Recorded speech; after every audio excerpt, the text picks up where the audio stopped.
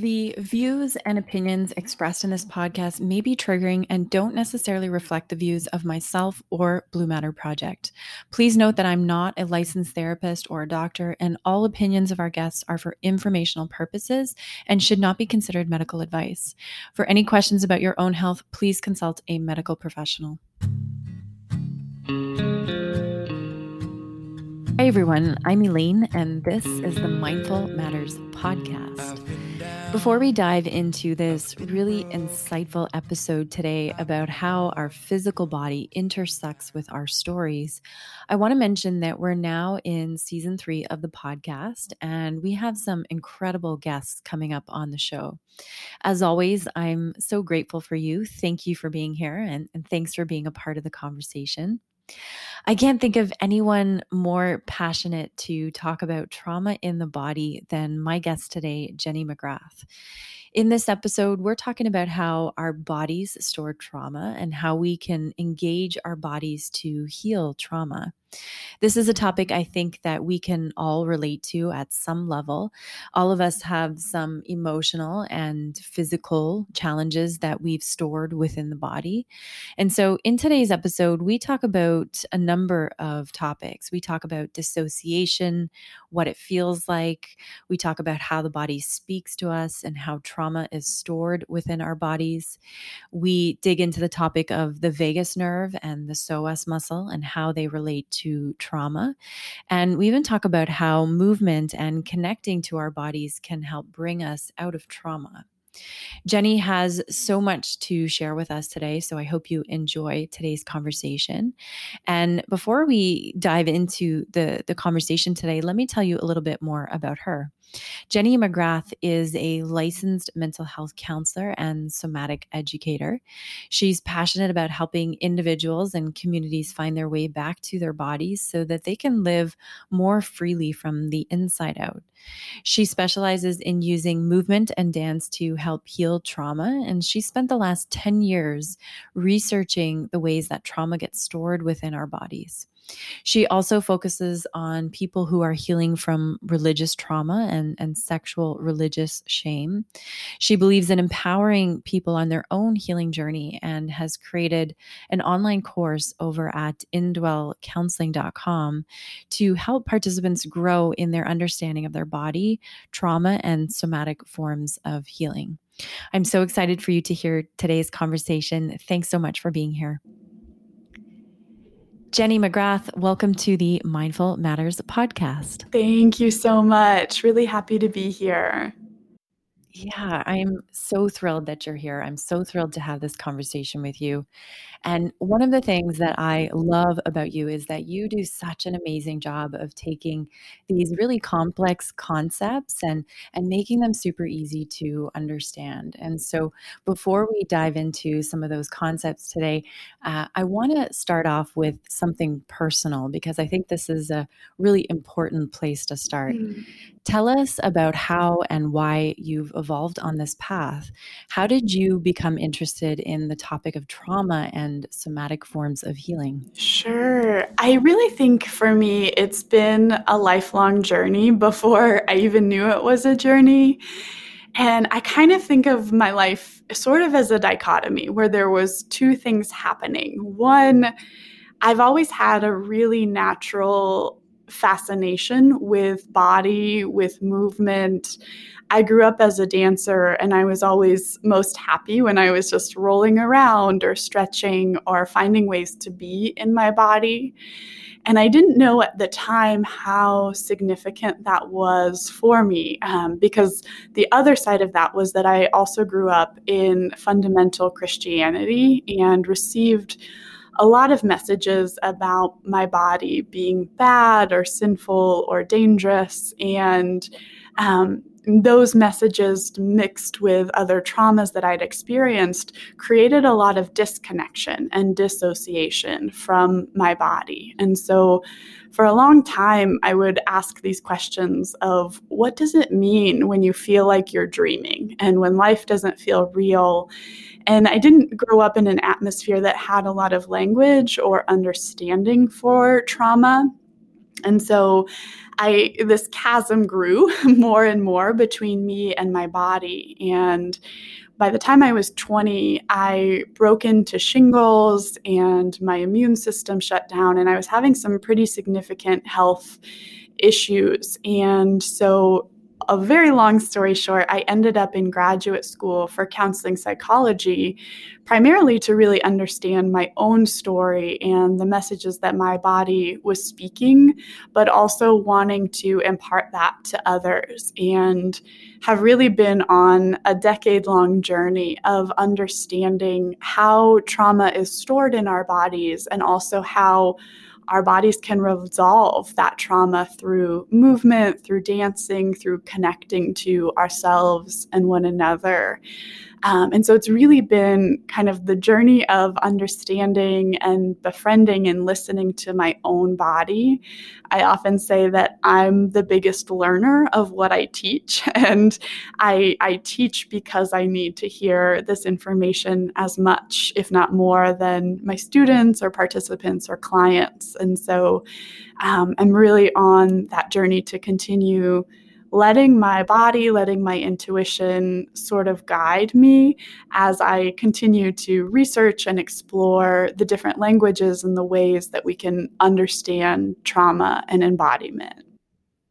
Yeah, I can relate to you so much. And I think a lot of our listeners can also relate. And, to build off of what you're saying, one of the reasons why I resonate so strongly with your message is because for myself several years ago, I was going through a really challenging time in my life where it felt like everything I had spent years creating was dismantling. Mm. And on an emotional level, I was not okay. I felt completely disconnected from my body. I found myself always in a dream state, like you were saying. And even basic daily decisions was a struggle for me.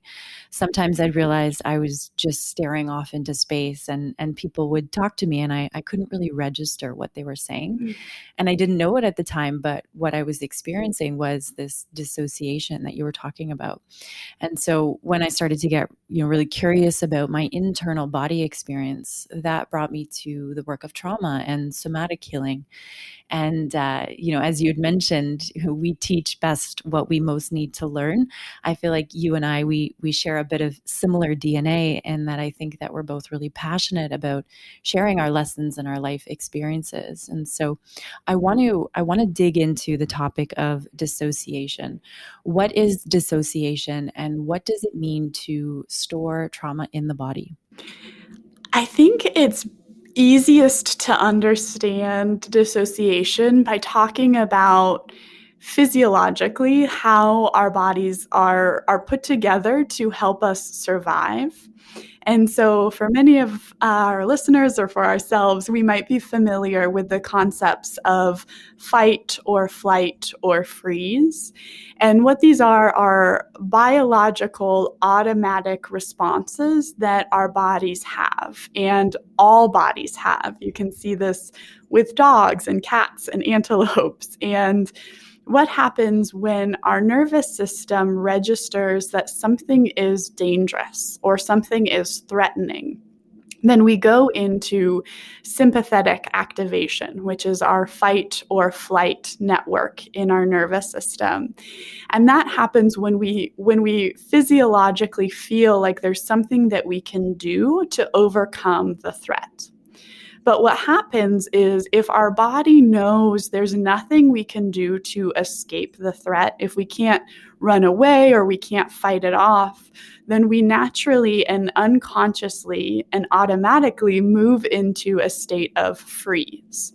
And really what this is our nervous system going into this preservation where we say we can't do anything about this, but maybe at some point this trauma or this stress or this threat will pass, and then I'll be able to come back to myself.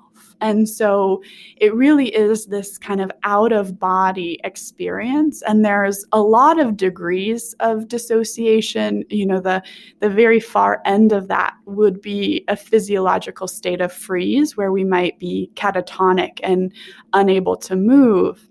But more common, it's really like you and I have already shared, where it can be this dreamlike state where we're still going to work, we're still doing our daily activities, but we're feeling this disconnection from reality or from our bodies or from our sensations, because there's something in our nervous system. And a lot of times this might be unconscious. We might not even be aware of what the threat is. It's something in our body that tells us it's not safe to be fully present.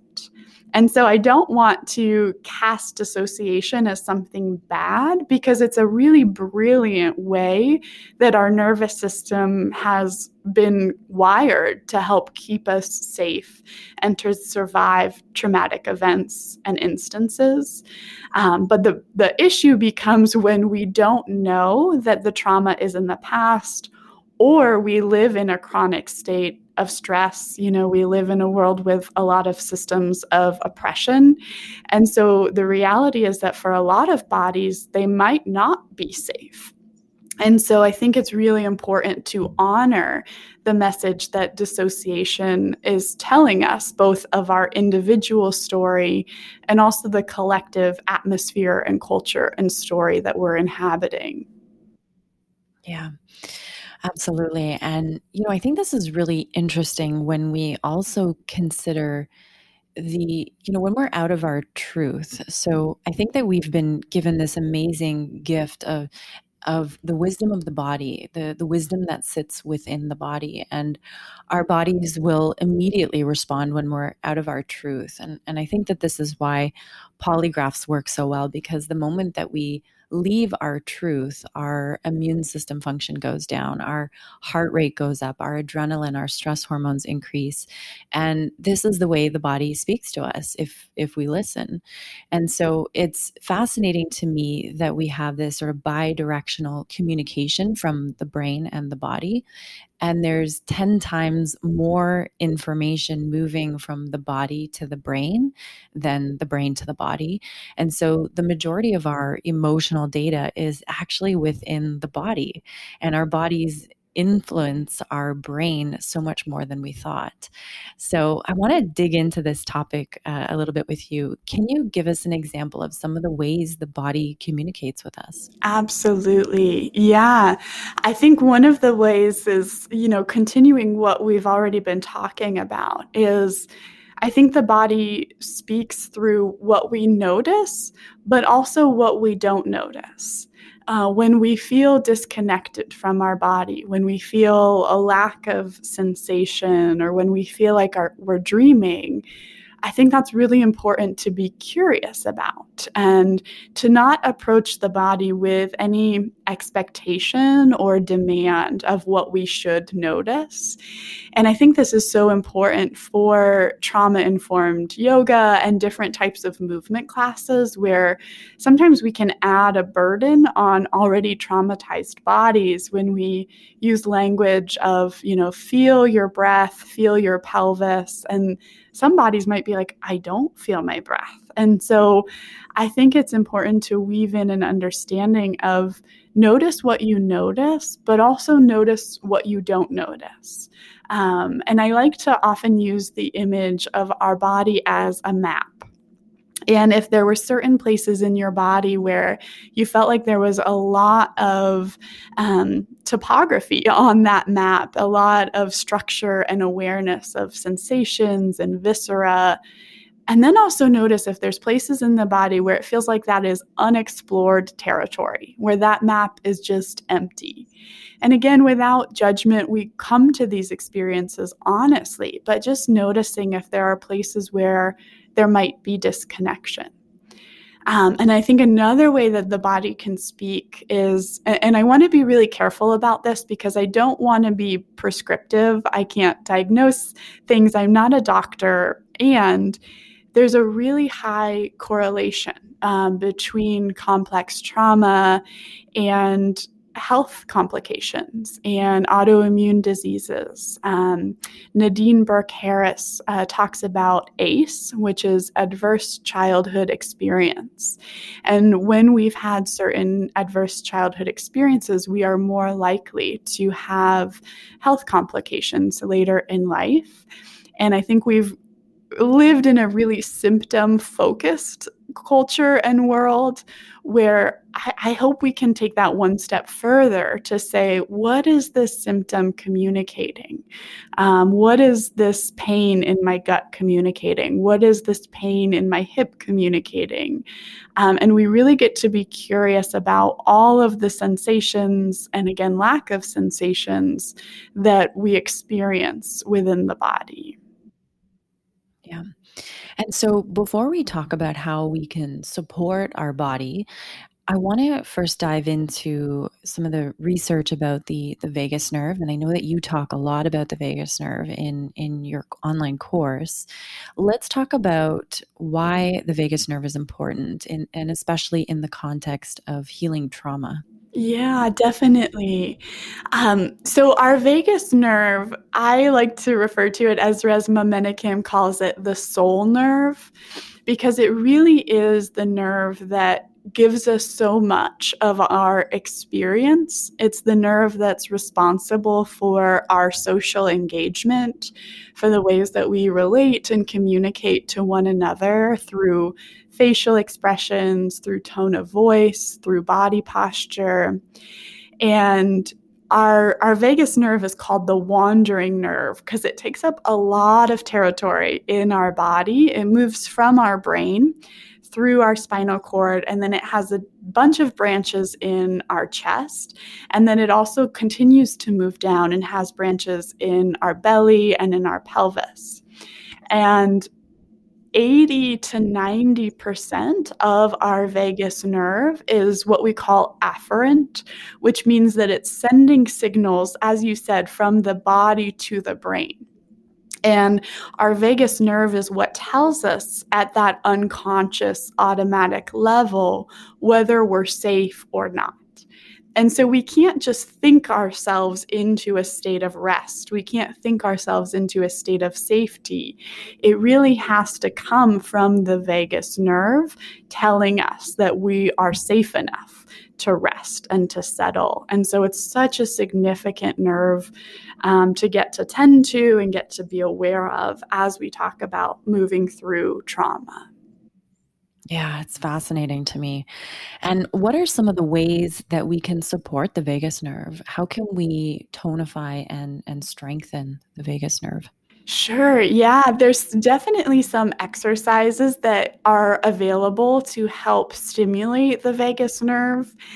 Peter Levine, he founded Somatic Experiencing. He has a phrase, when in doubt, voo it out. And it's just making this VU long sound with your exhale. And there's nothing magical about the VU word or sound. It's just that when we create a vibration through humming, through om, through different sounds in our throat, it's actually creating vibrations that stimulate our vagus nerve. And we can also help activate it through taking really low and slow belly breaths. A lot of the signals that get sent from the body to the brain come from our belly. And our breath is more or less the on-off switch for our vagus nerve. So when we have really short, shallow breaths, it's sending signals to the vagus nerve that we're panting, essentially, that we're running or kicking. And so it tells the vagus nerve in the body we need to be in sympathetic charge.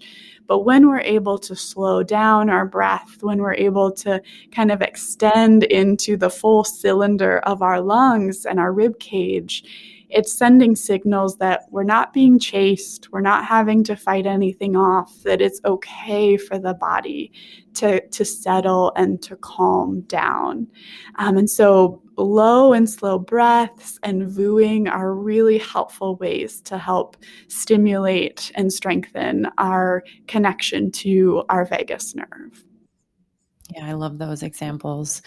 And it's really fascinating to me that the psoas muscle is also impacted in trauma. And I would love if you can elaborate on what the psoas muscle is, where it is, why it's important, how is it affected, maybe even give a personal experience if you have one. I'd love if we can dig into this topic. Absolutely. Yes, I love the psoas.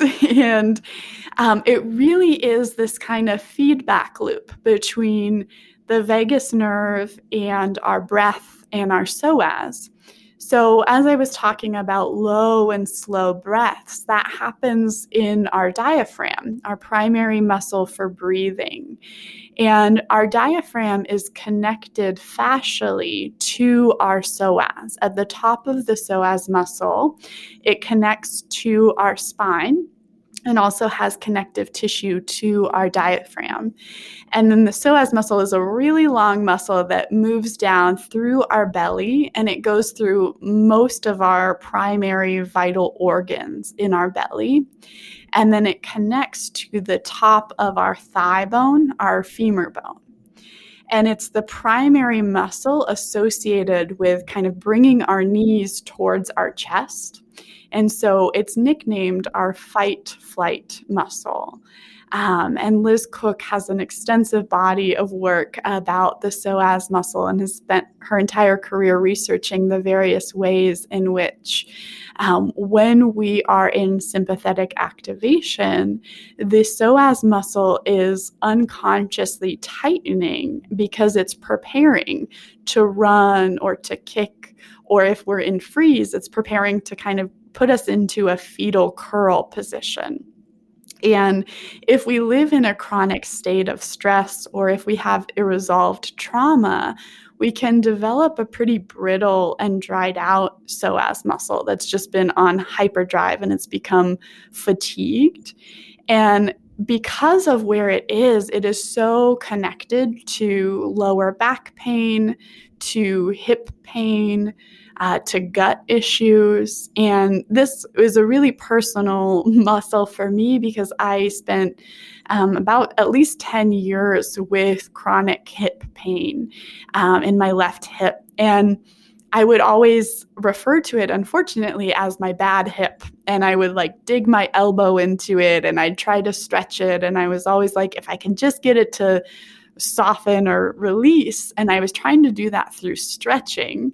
But what happens when we stretch our psoas muscle, because it is sympathetically charged, is it actually ends up doing the opposite of what we want to do, where it then tightens and constricts and prepares for action. And so what's really more important is allowing our psoas muscle to feel supported and to feel held so that it actually gets to soften and relax. And so it was once I was introduced to that concept and once I felt that in my body, it was the first time I had experiences where I wasn't feeling pain in my hip. And it's an ongoing process and journey for me. I notice when I haven't been doing things to support my psoas because it's a really honest muscle.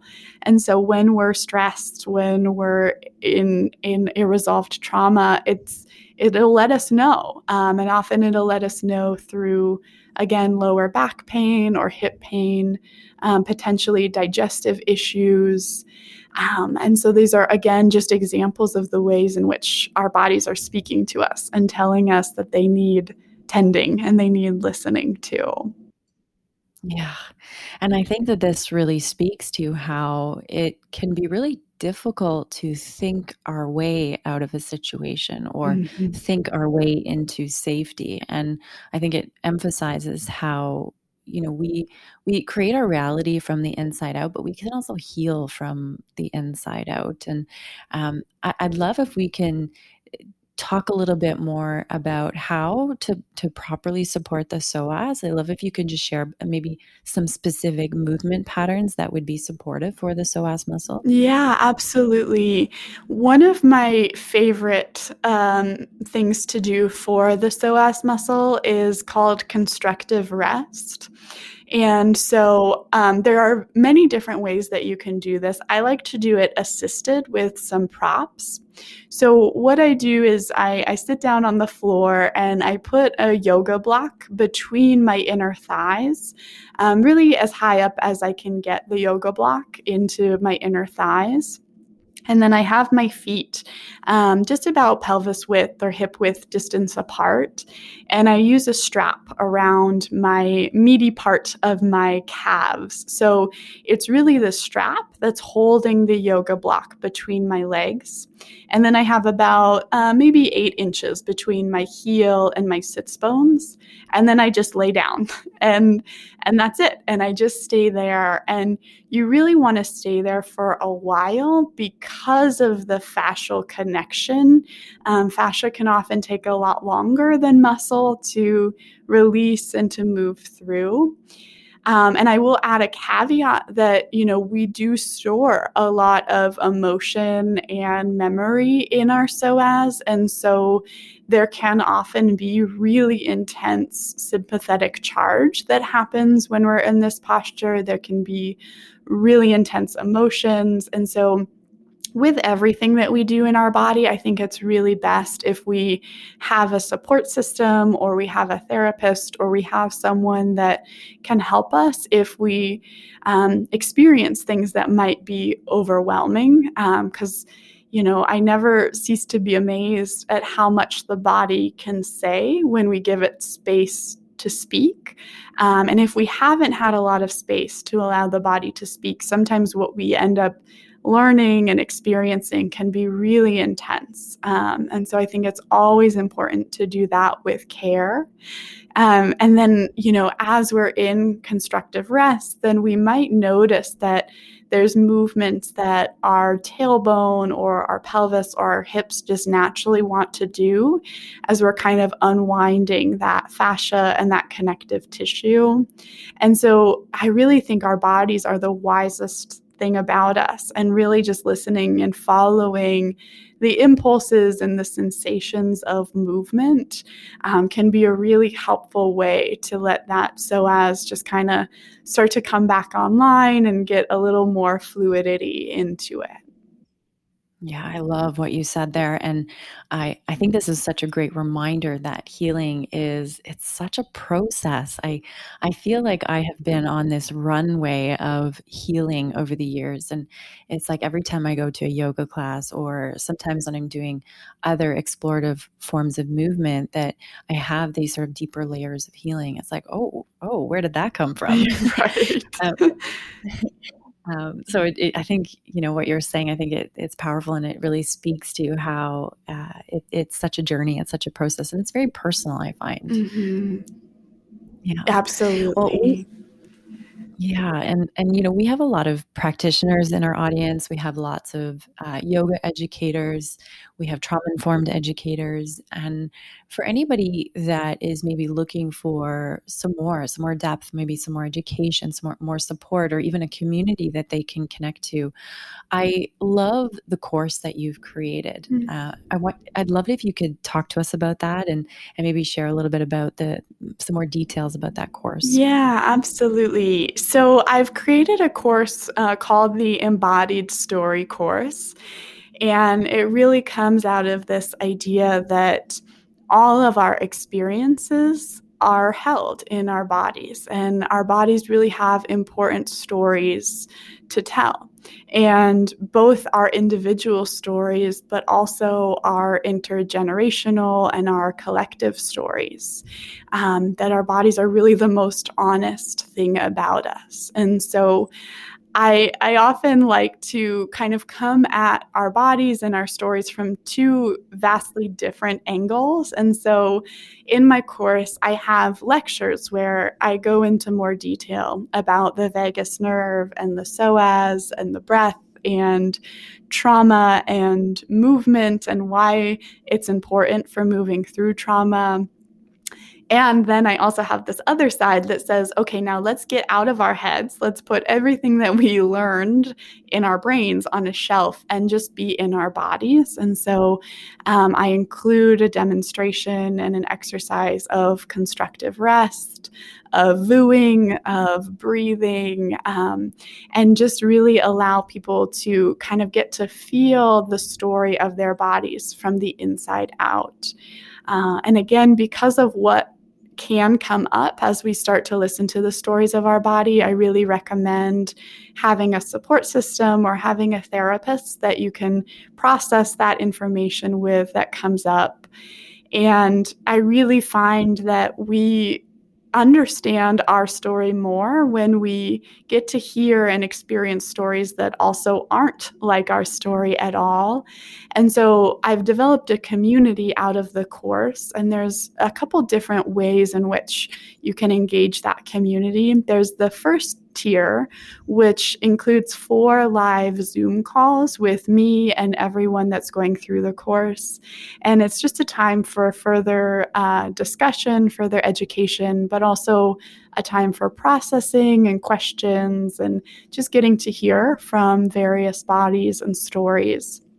And then I also have a tier 2, which is a 12-week intensive that is a small group of folks who are doing tier 1, and they're going through the course in conjunction with other people doing tier 1, but they're wanting to have more engagement around the sensations or the stories or the memories that are coming up, and really have a space to creatively express their story through movement, through drawing, through music, through talking. And so I've just been really amazed and so inspired by the different bodies and the different stories that have shown up in that community so vulnerably to kind of heal not only individual story, but collective story. And how do we orient towards social justice and towards equality in ways that really create a safety for all bodies, all races, all sexual orientations, all genders. I think that we are always meant to be engaging our personal story in conjunction with the collective stories that we inhabit. Yeah, I love that. And I love that you intersect the stories with the physical body, and then you add in the creativity aspect. I think it's a really amazing program. Mm-hmm. And just to, let the listeners know, what is the name of that program and how can they best find it online? Yeah, it's called the Embodied Story course. And you can go directly to the website is indwellmovement.com. I'm hoping to offer more courses on there in the future. And so Indwell Movement is the umbrella site for various courses, but that's the one on there now. You can also find me on Instagram at indwell_movement. And I try to keep updated on there with various classes and workshops and courses that I have coming up. So those are both really great ways to find me and find the course. Perfect. And Jenny, thank you so much for coming on the podcast with us today. So appreciative of you sharing your wisdom, your knowledge. I want to wrap with some rapid fire questions about you. Are you ready for that? I'm ready. So, what do you always have in your fridge? Oh, sauerkraut. Oh, okay.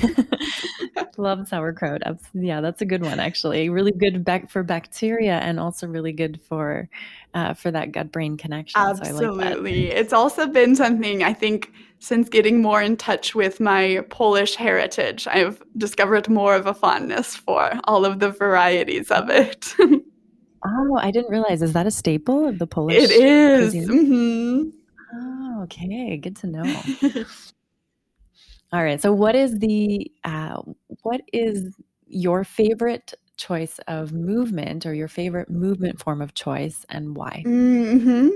My favorite is honestly just playing music and rolling around and seeing what happens, both on my own and in a group. I really love how our bodies move when we're not telling them how to move. I grew up as a dancer, and I do love a good dance class, but I also just love the freedom that comes through really authentic and expressive movements that are diverse as our bodies are, and just get to kind of connect with each other in an authentic way.